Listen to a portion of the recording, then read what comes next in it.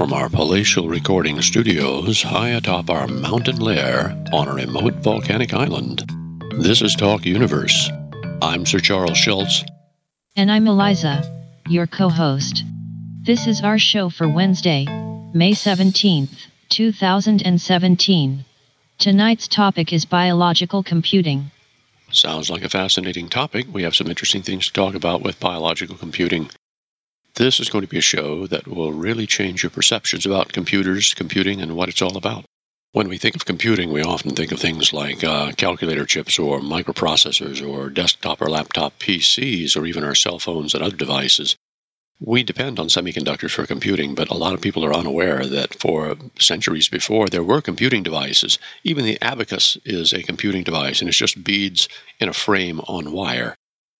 There were computing systems that used many different devices, mechanical devices for the most part. Computers before the electronic ones were mostly gears and wheels, and there were mechanical calculators that actually did a lot of math using gears and ratchets and bars with numbers on them. Charles Babbage is well known for his early brass digital computing methods. But, when we talk about computing and we get into the biological end, we don't quite think about the fact that even something as humble as a single cell has the ability to register its environment, make decisions, and look for food and avoid dangers. There's some computing power inside a cell. We're looking at biological computing because it takes us into some new territory. It shows us that nature, biology itself, has all of the elements necessary for handling and processing data and reaching conclusions, and we are just at the infancy of the field, just figuring out how to make biocomputers. Oh, Eliza. What do you need? What is the meaning of biocomputer? A biocomputer is an implantable device that monitors the body's activities or is capable of inducing therapeutic effects, all at the molecular or cellular level. They can be made of groups of cells or RNA, DNA, and proteins, and can perform simple mathematical calculations. So there really is a discipline right now of making biocomputers. We're going to look at the different types of computing that can be done with biology, from cells to neurons to even bacteria, and DNA and RNA molecules and proteins. And I think that in the end you'll come away with a real appreciation for the fact that nature invented really complex computing and data storage millions and millions of years ago. So let's start out with the obvious things. Now, when we talk about biocomputing, a lot of the times we think about brains and neurons. Now, neurons are an interesting example of a type of cell. They're self-organizing, they're self-training, and brains are structured from neurons. Now, the question that might arise is a neuron digital or analog? And the answer is it's a hybrid of the two. Brains use neurons, of course, almost exclusively for their computation. There are other cells involved in the process. But neurons have a property of making digital pulses or firings. And the issue is the ticking or firing of the neuron does carry information. It means that it's reached a decision. But there's a secondary layer of information hidden in there, and it's the spacing between the clickings or firings. So there's a time-based element. The neuron, when being stimulated at a low level, will tick along at a slower rate than a neuron that's being strongly stimulated, and it will fire at a very rapid rate. Now, we can see that the analog nature is in the time encoding of the clicks, and the digital nature is in the clicks themselves. So neurons are hybrid computing devices. When they are stimulated with the right patterns of inputs, they fire. And they fire very rapidly. After a while, however, they will fatigue, and then they will slow down, or they'll skip a beat, or they will begin to miss the processing of the signals. And this, too, is information for us. We know that if we listened to a word over and over as a child, we would say the word 5 or 6 or 8 times, it would lose its meaning. And this is because neurons would fatigue in the portion of our brain that recognizes the meaning of that word. Some optical illusions and other effects are based on neural fatigue. But neurons, as we know, are the basic processing elements for most brains. Now, there are other cells, such as Schwann cells, and they help to make the insulating properties of neurons work over their long wiring, their axons. And we have glial cells, and glial cells provide support mechanisms, they appear to handle a lot of the, call it the infrastructure work in the brain, although they do compute as well. So how do we make neurons? If we really wanted to compute in a biological manner, we use actual neurons. Well, that's been done, but of course, what we do as human beings, we puzzle things out and try to make knockoffs. And one of the earliest neuron knockoffs was known as a neuristor. And it was a device based on the transistor that was meant to imitate some of the properties and operation of neurons. So it was a hardware model of a neuron. Marvin Minsky and others early on in their research in artificial intelligence and thinking built what they called perceptrons, and these were capable of showing us a number of things about the operation of neurons. Perceptrons were basically knockoff neurons used in early learning experiments, and today we make software models, neural networks, neural simulations, and they're in use today a lot because they're easy to do. You simply write a program. They're not particularly fast in many cases, but they do work very nicely.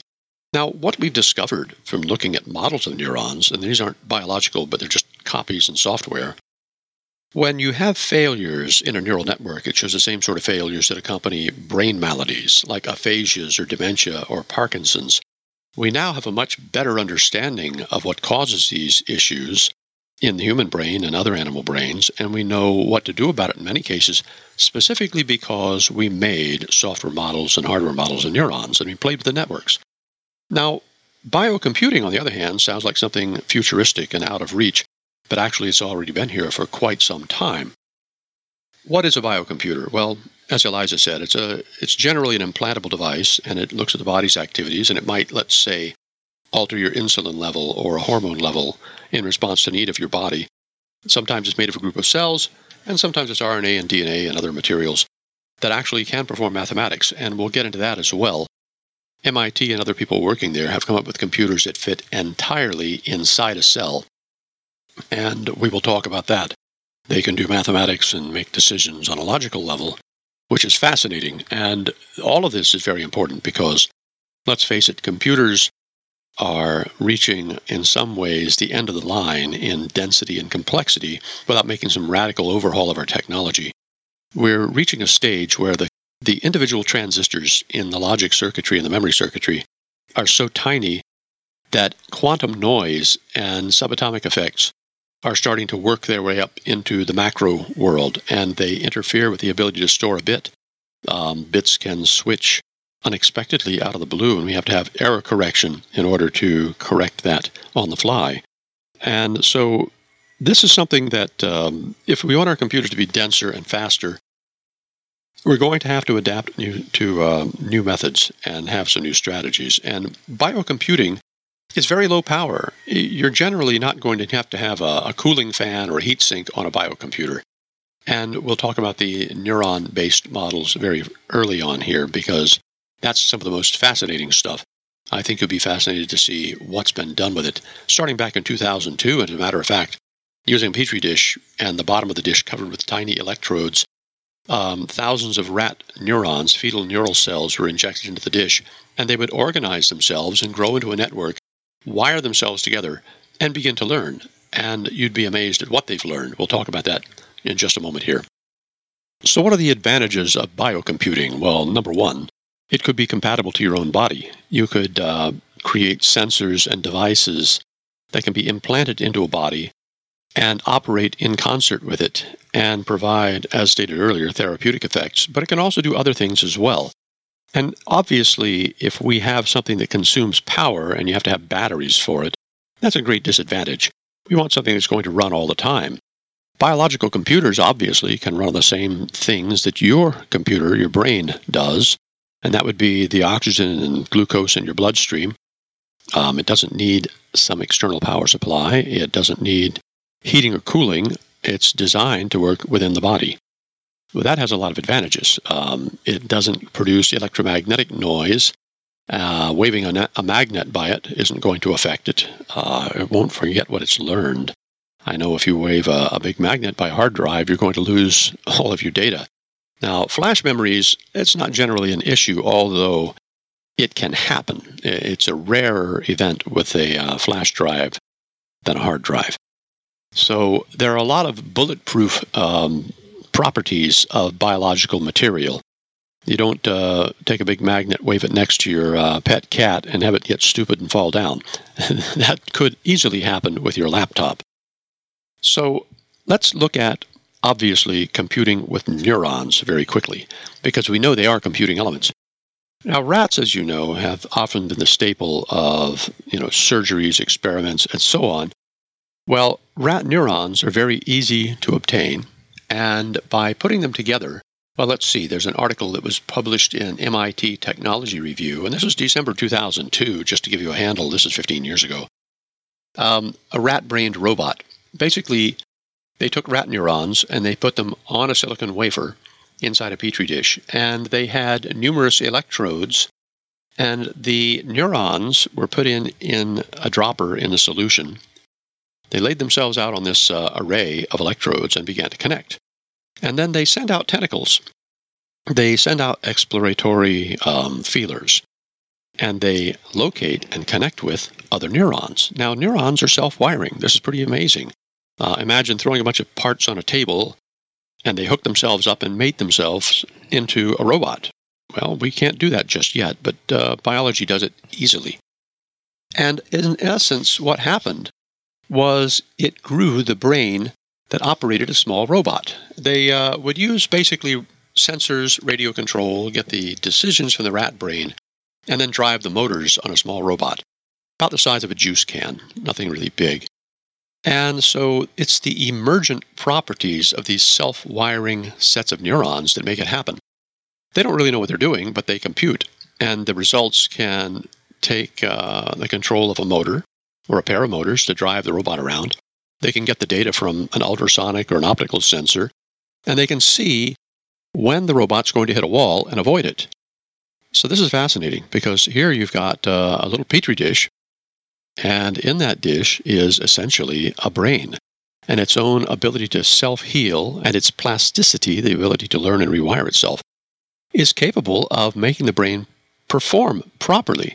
Now, you think that's astounding. How can that lead to anything, though, other than, a rat brain in a petri dish? Well, in 2005, there was another article about a fellow at University of Florida who put about 25,000 living neurons in a dish and did the same thing. And the computer that he grew that way learned to fly a simulated aircraft in everything from calm skies to hurricane force winds.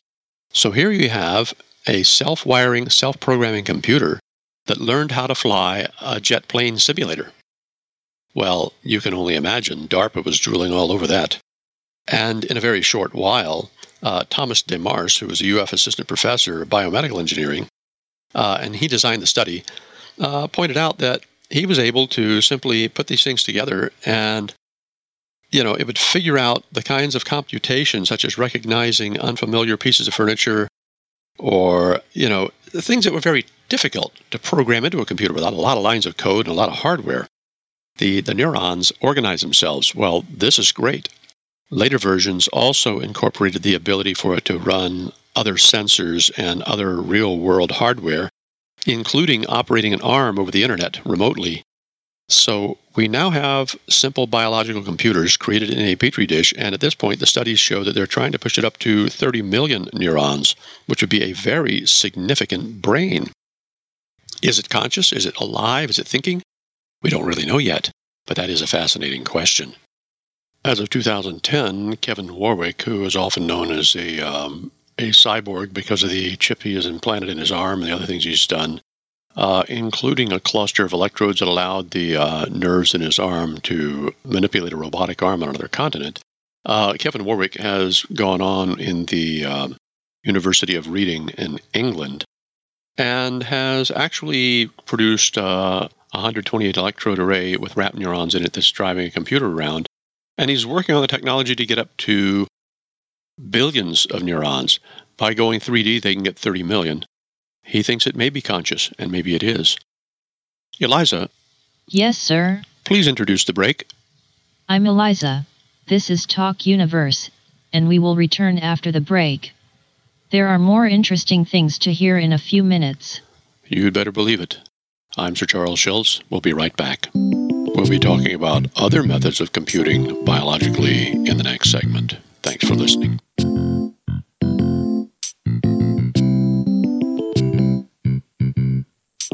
Okay, Eliza, you're up.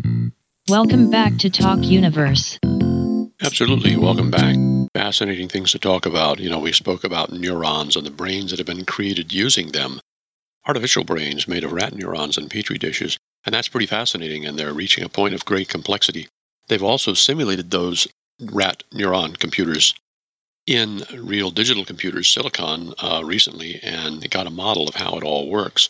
So we've reached a great understanding of neuron circuitry, in part from these experiments, as well as other things. But what about other cells? We know that neurons are electrically active cells that can make logical decisions. And the fact that they're electrical and not chemical in nature means that it's very easy for their signals to use transducers, like the neurons in the fingertips that measure pressure or temperature, or the ones in the eyes that measure light, and convert that into a signal that these neurons can work with. But what if you had other cells that could use electrical potentials to do calculation? It's been found that some bacteria are capable of doing this as well, which raises an interesting question. Bacteria tend to be hardier than neurons. Neurons have to have very specialized environments in which to stay alive. Bacteria can grow in the cottage cheese in your refrigerator or on the bottom of the sole of your shoe. What if we had the ability to make those bacteria function as neurons and live in any sort of an environment, regardless of the temperatures, pretty much, over a broad range, and the conditions, and do so and be very tough, and do our computing for us as well? I think that anybody could see the utility of something that didn't require a high stable temperature and exacting environment. The less delicate something is, the more conducive it is to being used in the real world. Well, scientists have discovered bacteria that can process electrical signals and make decisions, and by breeding them and working with them, they've been hoping to elongate them, make them produce tendrils and probes that reach out and wire them up. But there are other methods as well. Now think for a moment about a bacterial computer. To make a smarter machine, all you have to do is grow more bacteria and train them. Well, this is a simple process, really. It depends on the complexity of the inputs you make, and by structuring it properly, you could make as many layers of neurons, bacterial neurons, as you wished. Now, this is an interesting thing about biology and computing. You don't just simply throw a mash of cells together and get a result. There has to be a structure. Just as a hammer or a saw or a screwdriver has a specific form that's related to the job it's trying to do, the wiring of an array of neurons or bacterial neurons or synthetic neurons is going to share an underlying structure that matches the job we're trying to achieve. So wiring in layers does an amazing thing to neurons. There's an input layer that makes some primary judgments about what it's sensing and what's going on.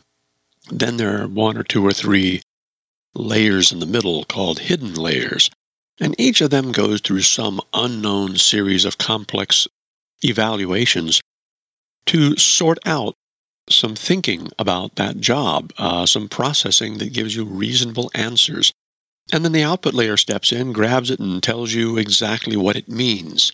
Now, this is fascinating. By putting feedback on the system, the signals route their way through those inner hidden layers and begin to configure them to do the job properly. They do the job, they learn it, and they wire themselves. Again, this is something that is really amazing.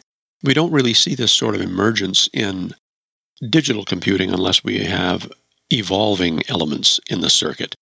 But we do see that bacteria can be made to compute. Now, the move to make them more like neurons is one method, but there's another method that works and it's entirely different, and it is this. Researchers have found that they can genetically program the interiors of cells to do calculations. What a fascinating development. Let's talk about cells for a moment and what they do. Now, cells that live independently, such as bacteria or protozoans, have to react to conditions in their environment. They have to be able to move around to the proper temperature, the proper moisture setting. They have to have the ability to sense toxins or food or other things in their environment they should either avoid or be attracted to. Bacteria and protozoans and all single-celled organisms have sensors for various things that they are likely to encounter, and they also have the ability to make decisions about what they should do when confronted with various conditions. In other words, something as small as a single cell has the ability to sense, respond appropriately, and preserve itself. Not only that, but every cell contains a digital controlled factory and a record store. All the chromosomes are really digital records storing the instructions for making proteins, enzymes, and histones, and controlling the activities of the cell so that it can properly reproduce, not just survive. There's an entire computer-controlled factory, literally, inside every living cell. So how can it be that we would choose to use something like the capabilities of a neuron when in fact we can have many millions or billions of operations being performed inside the cell with its own hardware? Well, let's put that into perspective. If we looked at the cell's chromosomes as simply being digital storage media, then a single human cell contains about 1.5 gigabytes of data. That's an awful lot of data to put in something so tiny.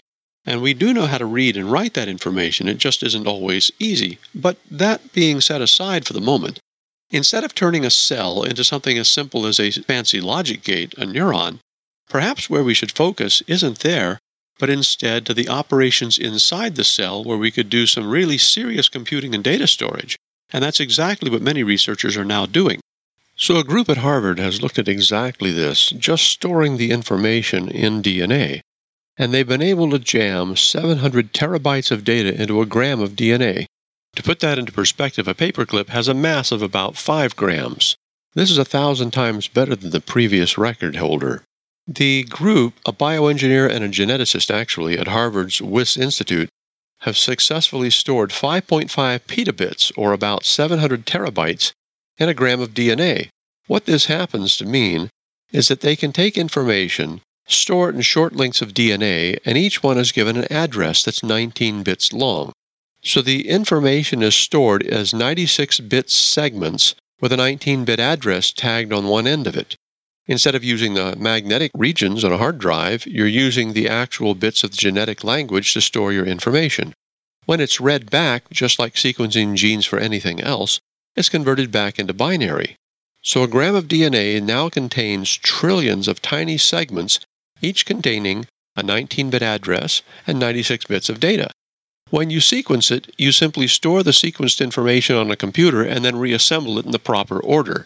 The elegant thing about this is the segments can be short, easily created and read sections, very simple to make using standard genetic methods these days, and then the tag on the end gives you the page number, so to speak, of the information that you're decoding. One of the things that's important to understand, however, is that storing in DNA is very different from storing it on, let's say, a hard drive or a flash memory. With DNA, the density is very high because each bit is only a few atoms across. It's stored as chemistry. Another thing about DNA storage is it's extremely stable. You can store genetic information for hundreds of thousands of years in a container in your garage, if your garage were around that long. The other thing about it is, what took many years to sequence and read in the Human Genome Project years ago can now be done actually in a matter of hours. This is because we have microfluidics and laboratories on a chip these days that didn't exist in the original project. A final advantage is this: information stored on a hard drive is planar. It's essentially in a flat two-dimensional grid. This limits how much storage density you can have in a certain volume. For DNA, it is volumetric. It fits in a beaker. The efficiency is much, much higher in many ways. It's just that today it isn't incredibly fast to write, but it is very, very stable. But again, this isn't about storage density. It's about actual function. In a paper published in Frontiers in Microbiology in 2014, it was pointed out that bacterial computing, or a form of natural computing, is actually very easy to do. By using switches in genetics, by lining up the strands of DNA and having them switch certain genes on and off, or edit certain genes, you can actually make logical decisions occur. Now, this makes the actual process of computing occur within the mechanisms of the cell, using its own logical computing system. By changing the chemistries, by changing genes that can be switched on and off, by tagging specific genes, you can control logical operations. they've actually modeled the proteins as neurons in a sense. What this allows is switching and decision-making by switching genes. So the chemistry of the cell actually becomes proteins as networks of processing elements. The proteins themselves become your processing elements. Now, you can also model the processes as metabolic hardware. In other words, the metabolites, the chemicals used in the metabolism, are generally intermediate chemicals. They're generated in one sense, they're operated on in a number of steps to finally become some other process. When you studied biology in high school, you may remember some of the processes like the Krebs cycle and other things that happen inside cells. By looking at these processes, they can follow the evolution of molecules from one step to the next and use them as tools to switch or control the flow of information in the cell. So they write genes in the cell that use the molecules within the cell as actual logical elements in this case. By putting thousands or millions of copies of these cells together and having all of them distribute the job across themselves, they can make massively parallel computations occur within bacteria or other simple organisms just by pre-programming the cells to each contain some portion of the problem they're working on. At that stage, it isn't difficult to imagine having specialized biological units that contain cells that are optimized to compute, and then distributing the program across the cells and letting them evolve a solution or calculate a solution in just a few minutes or hours, depending on its complexity. What's more interesting is how these organisms can be tailored to work together as a whole. In other words, each is doing its own thing, but just like a pile of ants in a hill performing a task, no single ant really knows what's going on, yet in the end, the object that they are working on is achieved. So how exactly would you program such an array of cells in a biological computer? You might start very well by synthesizing a few strands of genetic information that contain an encoded version of your problem. You then feed it to the cells. As they ingest this genetic material, they would read the encoded message, work on the problem, and then they would produce similar strands of encoded DNA containing a tag with the answer. The number of the cell doing the calculation could be written as a genetic tag on the answer page, and each piece of DNA produced by the cells could literally be an answer sheet. You then read the sea of DNA generated and emitted by the cells, you sequence it and put the pages together in the proper order, and there's your answer. So okay, admittedly, this is a naive or very simple explanation of how it would work, and in reality it might not work anything like that. But this is a potential mechanism, a method of doing it. You write your problem as a DNA language on a standard computer. A tiny box, probably not much larger than a pack of mints, would synthesize the strands of DNA and be fed to your biological computation unit. The results, which would be harvested minutes later, would then be read and transcribed back for your answer. Now we know that there'd probably be a limited number of life cycles for each of these cells, so you probably would have a unit that would go through a programming and computation phase to set up long before the project is actually taken on by the group of cells. Nevertheless, we're pretty good at figuring out how to make those things happen, and you can imagine for the sorts of problems that are this complex, there probably would be specialized computers to do these tasks. It's not likely at this point that this is something that would end up being in your home. After all, we have plenty of programming and processing power as it is. But where this sort of method would actually take off isn't in complicated physics problems or computer graphic problems or mathematical modeling problems. In fact, it probably would find its best uses in biology, where you need specific devices within an organism or within a very small or restricted environment that can perform logical operations for you. An example would be something to monitor the onset of an illness or its progress during treatment. Furthermore, cells that can be programmed that can sense and make calculated answers can also be excellent environmental monitors. Imagine being able to place sensors smaller than dust in an environment to keep track of water quality, air quality, pollution, or other contaminants. Something like this could easily allow us to monitor and regulate our environment and correct damage when it's happening. Here's another thought. Suppose we make cyborgs or artificial organisms. This would be the way to make their brains out of biological computing elements. So now for Eliza. Please introduce the break. I'm Eliza. This is Talk Universe, and we will return after the break. There are more interesting things to hear in a few minutes.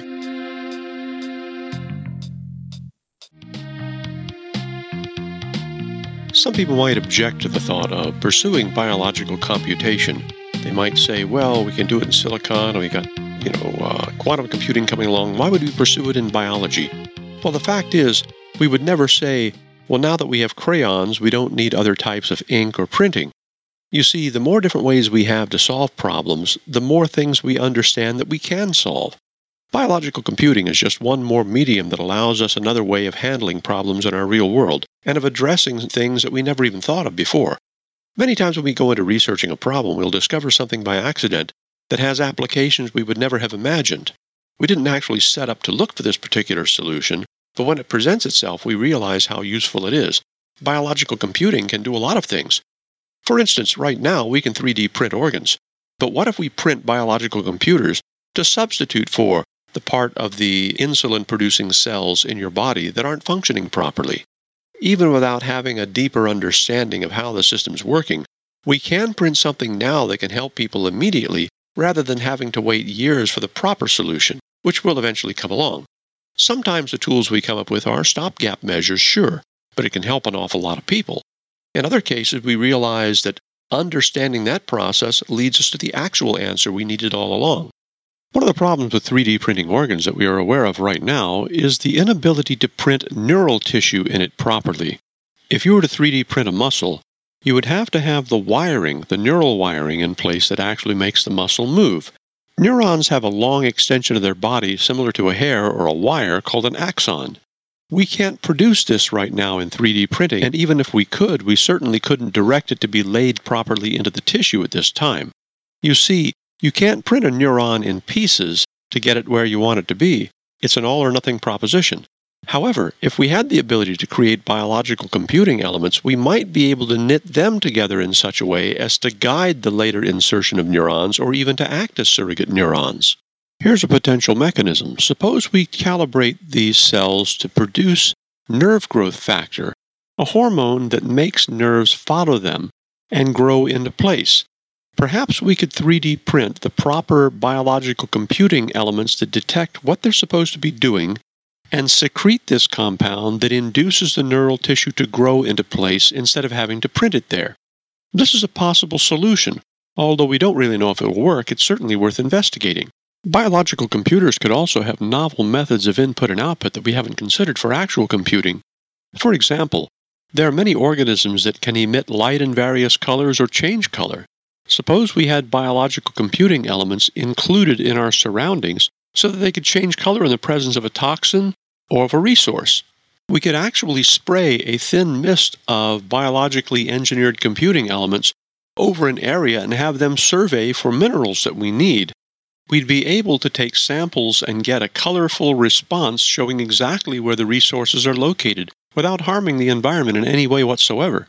Furthermore, we could even engineer organisms that were smart enough to understand when conditions might not be safe for driving and change the color of the road surface in response to this. Suppose it were just slightly slippery, slightly cold, slightly moist, a little more hazardous to drive on than you'd normally be used to. These organisms could indicate it by changing colored stripes or patterns on the roadbed, and you would know that you needed to slow down or be a little more careful. You could even come up with biological computing elements that could detect toxins in your food or drink and would change color to indicate their presence. Imagine the power going off on your refrigerator while you're gone for a couple of days and then coming back on. You might never know that the food inside had spoiled. Well, obviously we have computing methods of looking at these things these days, but you might not always have that information available if the network were down, or if you don't have a smart refrigerator. These biological computing and sensing devices could actually show you which foods were unsafe for consumption so you could get rid of them. Or a little farther out, they could even act to prevent the growth of unwanted organisms, or even encourage those that you did want. You see, this gives us a whole new range of control over our environment and the elements within it. Biological computing can give us a lot of advantages. Just imagine organisms that can be sprayed on a wall so that graffiti won't work. They would recognize the addition of paints or defacing elements and break them down or become repellent to them. Properly made and programmed, they could act as sterilizing agents to keep surfaces clean and non-bacteriologically contaminated. They can also help us, as mentioned previously, clean up things in our environment that we're not aware of.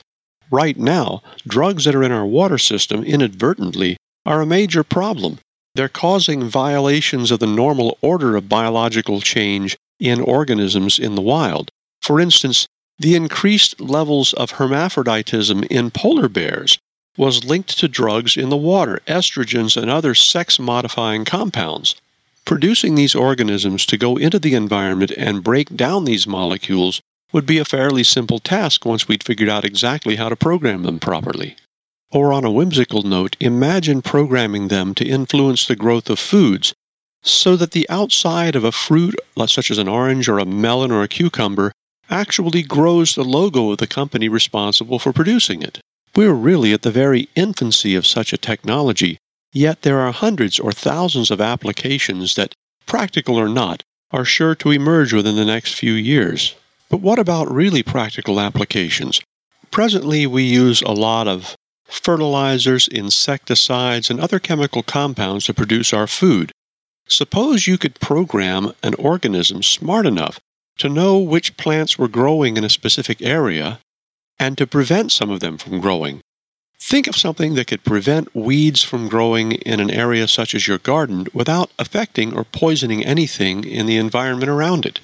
Now you could have a harmless marker compound, it could be little more than colored chalk dust perhaps, that could be recognized by these organisms, and it would allow them to stay confined to a specific area so their effects are controlled.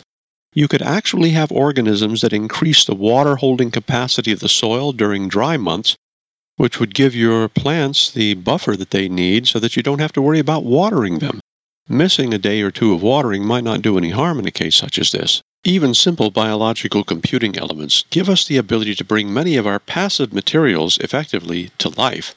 They might not be able to repair themselves, in some cases they could, but overall they certainly would be able to inform us if they were near a situation where they were about to break. One of the things that's important to realize is that biological computing isn't just the answering of a question or the detecting of a condition and making a decision about it. It's often the ability to take action as well. When we have elements capable of sensing things in our environment or around us, and then informing us about it or reaching a conclusion about it, we often will put a mechanism in place for it to take action. We like to be able to have intervention, even if it's just us throwing the switch or turning the knob, but in some cases it's smart to have a system able to act on its own. Now imagine a system that's capable of detecting certain conditions of our environment, not only informing us, but also taking some immediate action to alleviate it. When we look at biocomputing, we see the ability, as I stated earlier, to bring some of our systems basically to life, to make them sensible and sensate. So we look at things like foods, or the control of our growth of crops, or damage to our environment, and we see obvious and immediate applications. But there are so many things around us we haven't even thought of yet that we could do with biological computing. For me, I see an almost immediate bridge to get to nanotechnology. If we can program these organisms to think, or at least calculate, sense and reach conclusions and possibly control the situation, then we've already got 90% of what we need to reach the stage where nanotechnology, controlled molecular activity, can be within our grasp. After all, it isn't as if we can take some tweezers and poke some molecules around. We need some sort of a set of gloves we can put on that allows us to manipulate things at that scale. Programmable computing elements made of biological entities such as cells could allow us that sort of control right now. Oh, Eliza. Yes, sir. What is our book recommendation for this week? This week's book is Biological Computation. It was written by Ehud Lam and Paul Unger.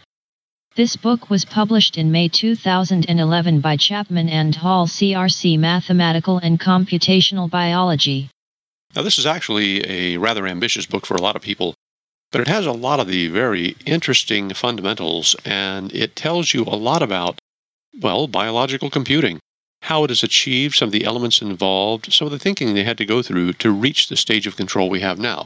It was published back in 2011. However, in the last 6 years, there's been so much going on that a later book might leave a lot of readers in the dust. So I wanted a book that had some of the fundamentals from a few years ago to make it much, much simpler to understand. I got to admit, there are a lot of things we talk about on the show that have such complexity that many people are kind of lost. And that's a shame because I'm trying to get information out there so everybody can understand it. So a book from 6 years ago made a lot more sense in this case. There's also another issue here, and it's this. Most people who work in academia, researchers, scientists, and developers, are not really aware of what people outside of their field know. They assume you know certain things, and they start talking on that level. Much of the publication that I see in the later months and years tends to be so complicated, it's exceptionally difficult to find something at the level of a primer, to be honest. And so I sometimes have to be very picky about which books I recommend, specifically on this basis. Look, we're not all rocket scientists, and I know that. And it doesn't do anybody a service to talk about something they don't understand or to present stuff that they just can't get to because they're not familiar with it. So I'm going to try a lot harder to find books that are a little more digestible. There has been some feedback about it. But nevertheless, if you want to know about biological computing, this is a good book for it. Oh, Eliza. Tell me what you need. How do our listeners contact us? Send your questions or comments to admin, ADMIN, at talkuniverse.org. You can also submit your material to talkuniverse6@gmail.com. If you go to the Talk Universe website under Contacts, you can reach us directly. Very good. I appreciate that. Well, you're doing a good job as a co-host. Thank you. Thank you for that. That sounds reasonable enough. Not very modest, is she? Oh, well, I better change the program a little. Now, I can only imagine what the changes in biological computing will bring to us might be. And I mentioned a little bit of it, controlling things in our environment and letting us know when things are wrong and actually taking corrective action, helping us preserve the freshness of our food or indicating when something isn't safe. Road conditions, something in the refrigerator too long, you bachelors know what I'm talking about. There are a lot of things, such as weeding our gardens or preventing weeds from growing without having to use Roundup or something along those lines. That would be real benefits right away. We would take a lot of pesticides out of our foods. And the thing about biological computing is it can be done with organisms that are completely edible. Think about that. When you're done with the programming and computing job, you can eat the computer. Not that I'm saying you'd want to. I'm sure that in most cases you wouldn't do that. But having something you can spray on the road to tell you when it's unsafe, or spray on a building to say when the stress is about to cause the concrete to crack, that's great. And the other thing is being able to have things that will prevent certain species from growing in your garden, or actually encourage the growth of some in specific areas. That has a lot of applications. The uses in 3D printing for creating tissues and organs. Wow, right there alone, the medical field, increasing the state of our health and our well-being. There's just an untold market in that. First person to come up with a biological device that helps your health is sure to make a fortune.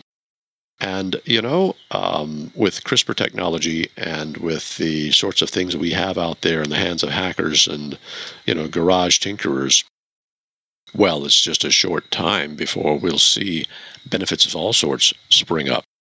I know that I'm looking forward to seeing what we can do with it. Imagine plastic smart enough to know when it's not in use and breaking itself down. That could be something that we could really put into use right away. We talk about cleaning up the oceans. Maybe smart computing elements could figure out exactly what is needed to help organisms grow, to regrow the fish populations, and to take oil and solvents and pollutants out of the water. So yes, I can see worlds of possibility with biological computing. Now, obviously, I haven't even touched on a lot of particular fields, and transhumanism is one of them. We know that we could inject biological computing elements into our bodies to keep track of our health, but we could also use them as sensors to extend the range of what we're capable of. Imagine having just a little bit more adrenaline when you need it, or something that eliminates pain or helps you heal a little faster. And it's there all the time, just waiting to be triggered. And on that note, I think it's time for us to end this particular segment and get ready for the other one. Oh, Eliza. What can I do for you? It's time to introduce the break. You are listening to Talk Universe. I'm Eliza, your co-host. We will be right back. That's right, you're listening to Talk Universe. I am Sir Charles Schultz, and we will be right back.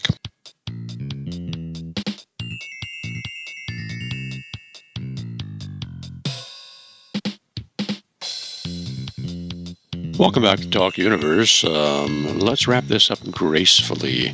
We've looked at some of the potential for biological computing. And I'm always the sort of person who likes to look at both sides of something, and I've talked very much about the positive side. I'd also like to point out that it's very easy to subvert this sort of technology for ill gains, for bad purposes.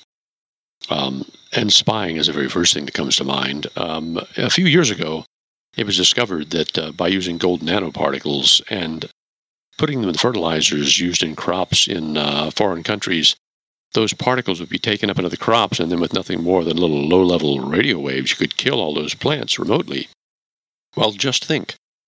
If you've got biological computing, you also could do some pretty vicious things, and so it brings to mind the fact that for every tool we have, there's some idiot who will misuse it. We need to have some sort of ability to, monitor the initial stages of this now as being developed. But the fact is, terrorist organizations, the military, governments, people who are intent on doing something will find a way to do it. And there's not much we can do about that.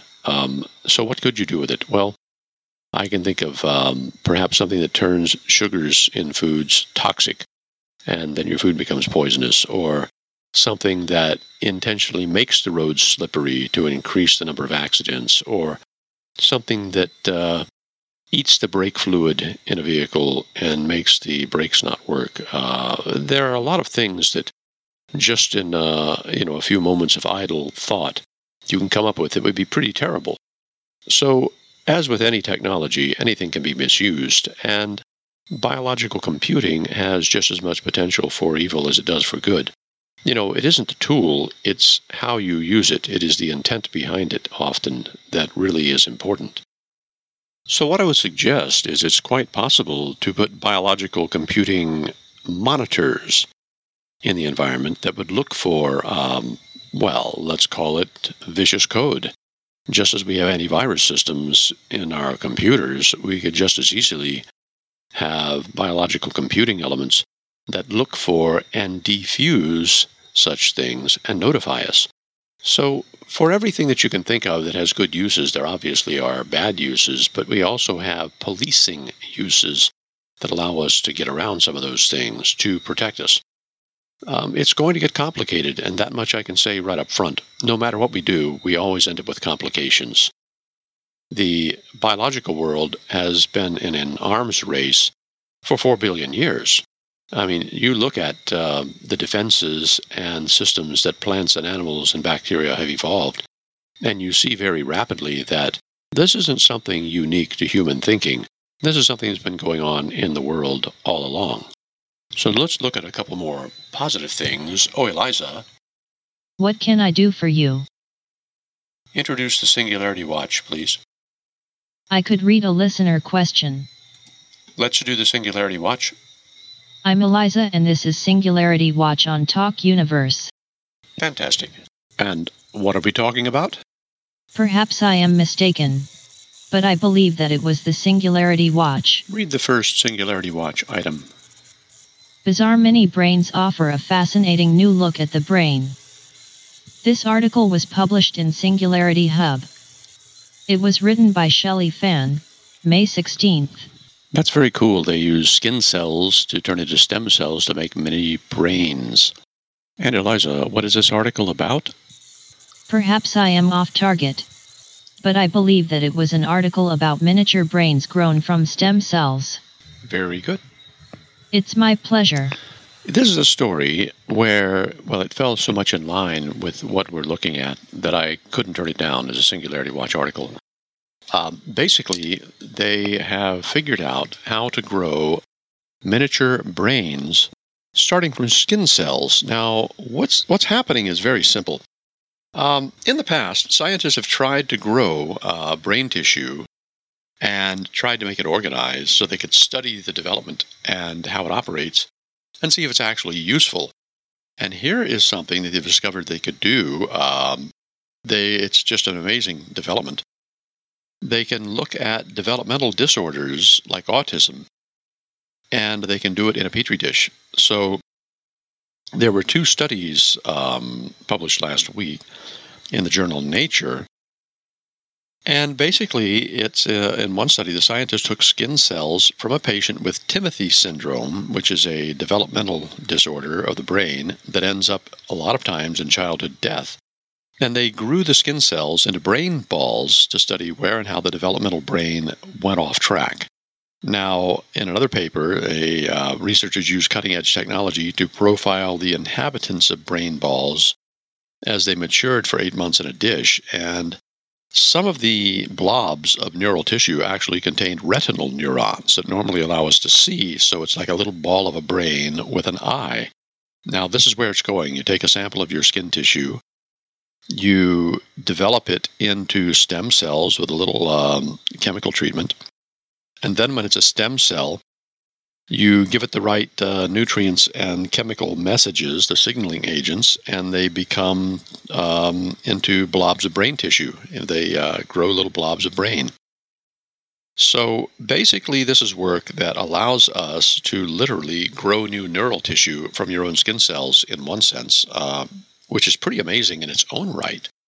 I mean, if you've got a neurodegenerative disorder, we can now take a skin sample, turn it into stem cells, and then coax it into growing neurons. Well, if that were the whole piece of news in itself, would be pretty exciting, because you can inject those neural cells into your spinal cord or into your brain, and they would find the target areas and replace it and repair it. But here, you've actually got tiny brains, and it isn't just random, but they grow pretty much the way they would in a fetus. And so you're getting the sorts of structures in this brain ball that you would normally expect to see in the growth of an actual human brain in a fetus. So they call them cerebral organoids, and a lot of the work's being done at Stanford. And this lets them see exactly how the brain develops. Now, in a show where we're talking about organic computing and the fact that they've made rat neuron brains, here we see the work to actually grow a brain, which, is a little creepy. But it also shows that we're right on track for replacing just about any organ you'd want. Now, they have harvested more than 80,000 brain balls in the work they've done, and they've looked at the gene expression profiles. And what they're looking at is how the neurons, when they're young, like stem cells, tell other neurons how to develop and what's supposed to happen. And they use DNA to match the identity of the newly developed tissues and get a snapshot of its development as it's happening. But they've also found that glial cells show up, and non-neuron cells, glial cells are the support cells that help other neurons function. They show up in the growth. So this is really amazing. It even forms the highway that connects the two halves of the brain, the two hemispheres together, which is known as the corpus callosum. Now, they do have, they do have the ability to track the electrical activity. The brain balls that grew retinal cells, and understand something, the retina of the eye is actually a part of the brain that extends out. The ones that grew retinal cells actually did respond to light. They don't see, but they do respond with light. And they're looking at what they can do with these brain balls, not just for research. They're fusing them together to see how their identities mature. So this is pretty wild. They literally are growing little balls of brain tissue from a sample of skin cells. But again, they're going to learn a lot. They're asking questions. Could they eventually see or think or feel?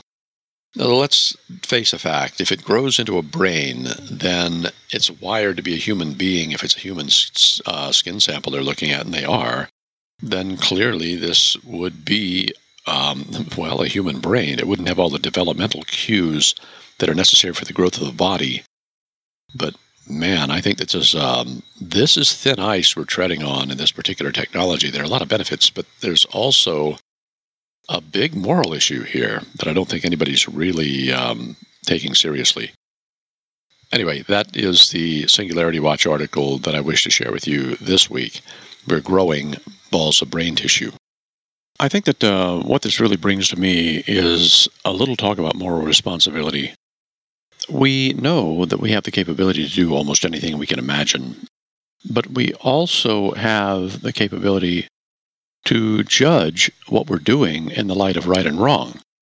Now, I obviously don't have a problem with understanding how our brains develop, how they work. I think, though, when you reach a certain level of complexity in the development of a brain, you basically have an organism in waiting with a mind in waiting. You have perhaps the beginnings, the flickerings of a conscious being. And so at a certain level of experimentation with a brain, in particular human brains, I feel that we really have to stop and look long and hard at what we're doing. If this were the brain of a smaller, simpler animal, then I would have no issues with experimenting on something that never sees the light of day, that is not going to be a great symbolic thinker. It doesn't have the ability to ask questions about the self and the universe. And, when you start playing around with the human brain and potentially a human mind, you really are putting yourself in, let's say, a gray area real fast.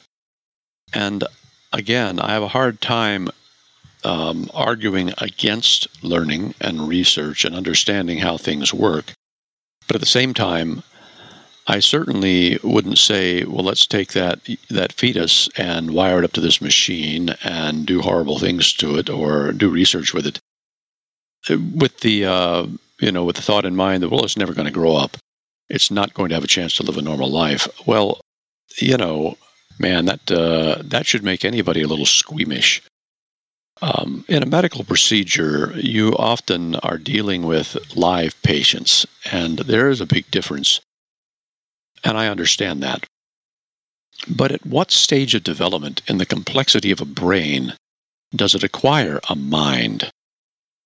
One of the things that I was going to point out with some of the earlier brain simulations and the biological computing is that when you start simulating a system in that brain, and you wrap the ability of the brain to perceive what it's doing back into itself, you basically are creating the condition of self-awareness. You're looking at the brain monitoring what the brain is doing. And isn't that exactly what we do? So I would be very cautious about pursuing this sort of research too far along in the developmental stage. I really would. It's wonderful to think that we can take a sample of your skin or your fat cells and convert them into neural tissue and repair damage to your brain or your body or regrow a limb. It's one thing to grow an arm or a kidney. It's another to grow the computer itself, the brain. And I'm not even really sure exactly how to put it. I want us to know about it. I know there's a great deal to be learned about it, but at the same time, you're growing a system that potentially could suffer. And I think that that's something we really have to consider. I would not say moratorium. I would say a strict limit on the size and complexity. Because we know there's a line between a single cell, which really doesn't think or have an identity, and a human being, which certainly does. The question is, where do we cross that line? And boy, that's a tough one. Anyway, I think that we do need to make this a better world, and the biological computing field could certainly help us do that. Oh, Eliza, it's time to end the show. Thank you for listening to Talk Universe. We hope that you have enjoyed the show. Please listen again next week. Absolutely. This has been a great show tonight. And next week we're going to talk about, it's going to be an open line show. We're going to talk about curing cancer. And we need your input and your questions. Contact us, send them to us. Let's have a rousing discussion. Thank you for listening from our palatial recording studios high on our mountain lair on a remote volcanic island. This has been Talk Universe. I'm your host, Sir Charles Schultz. Have a wonderful evening.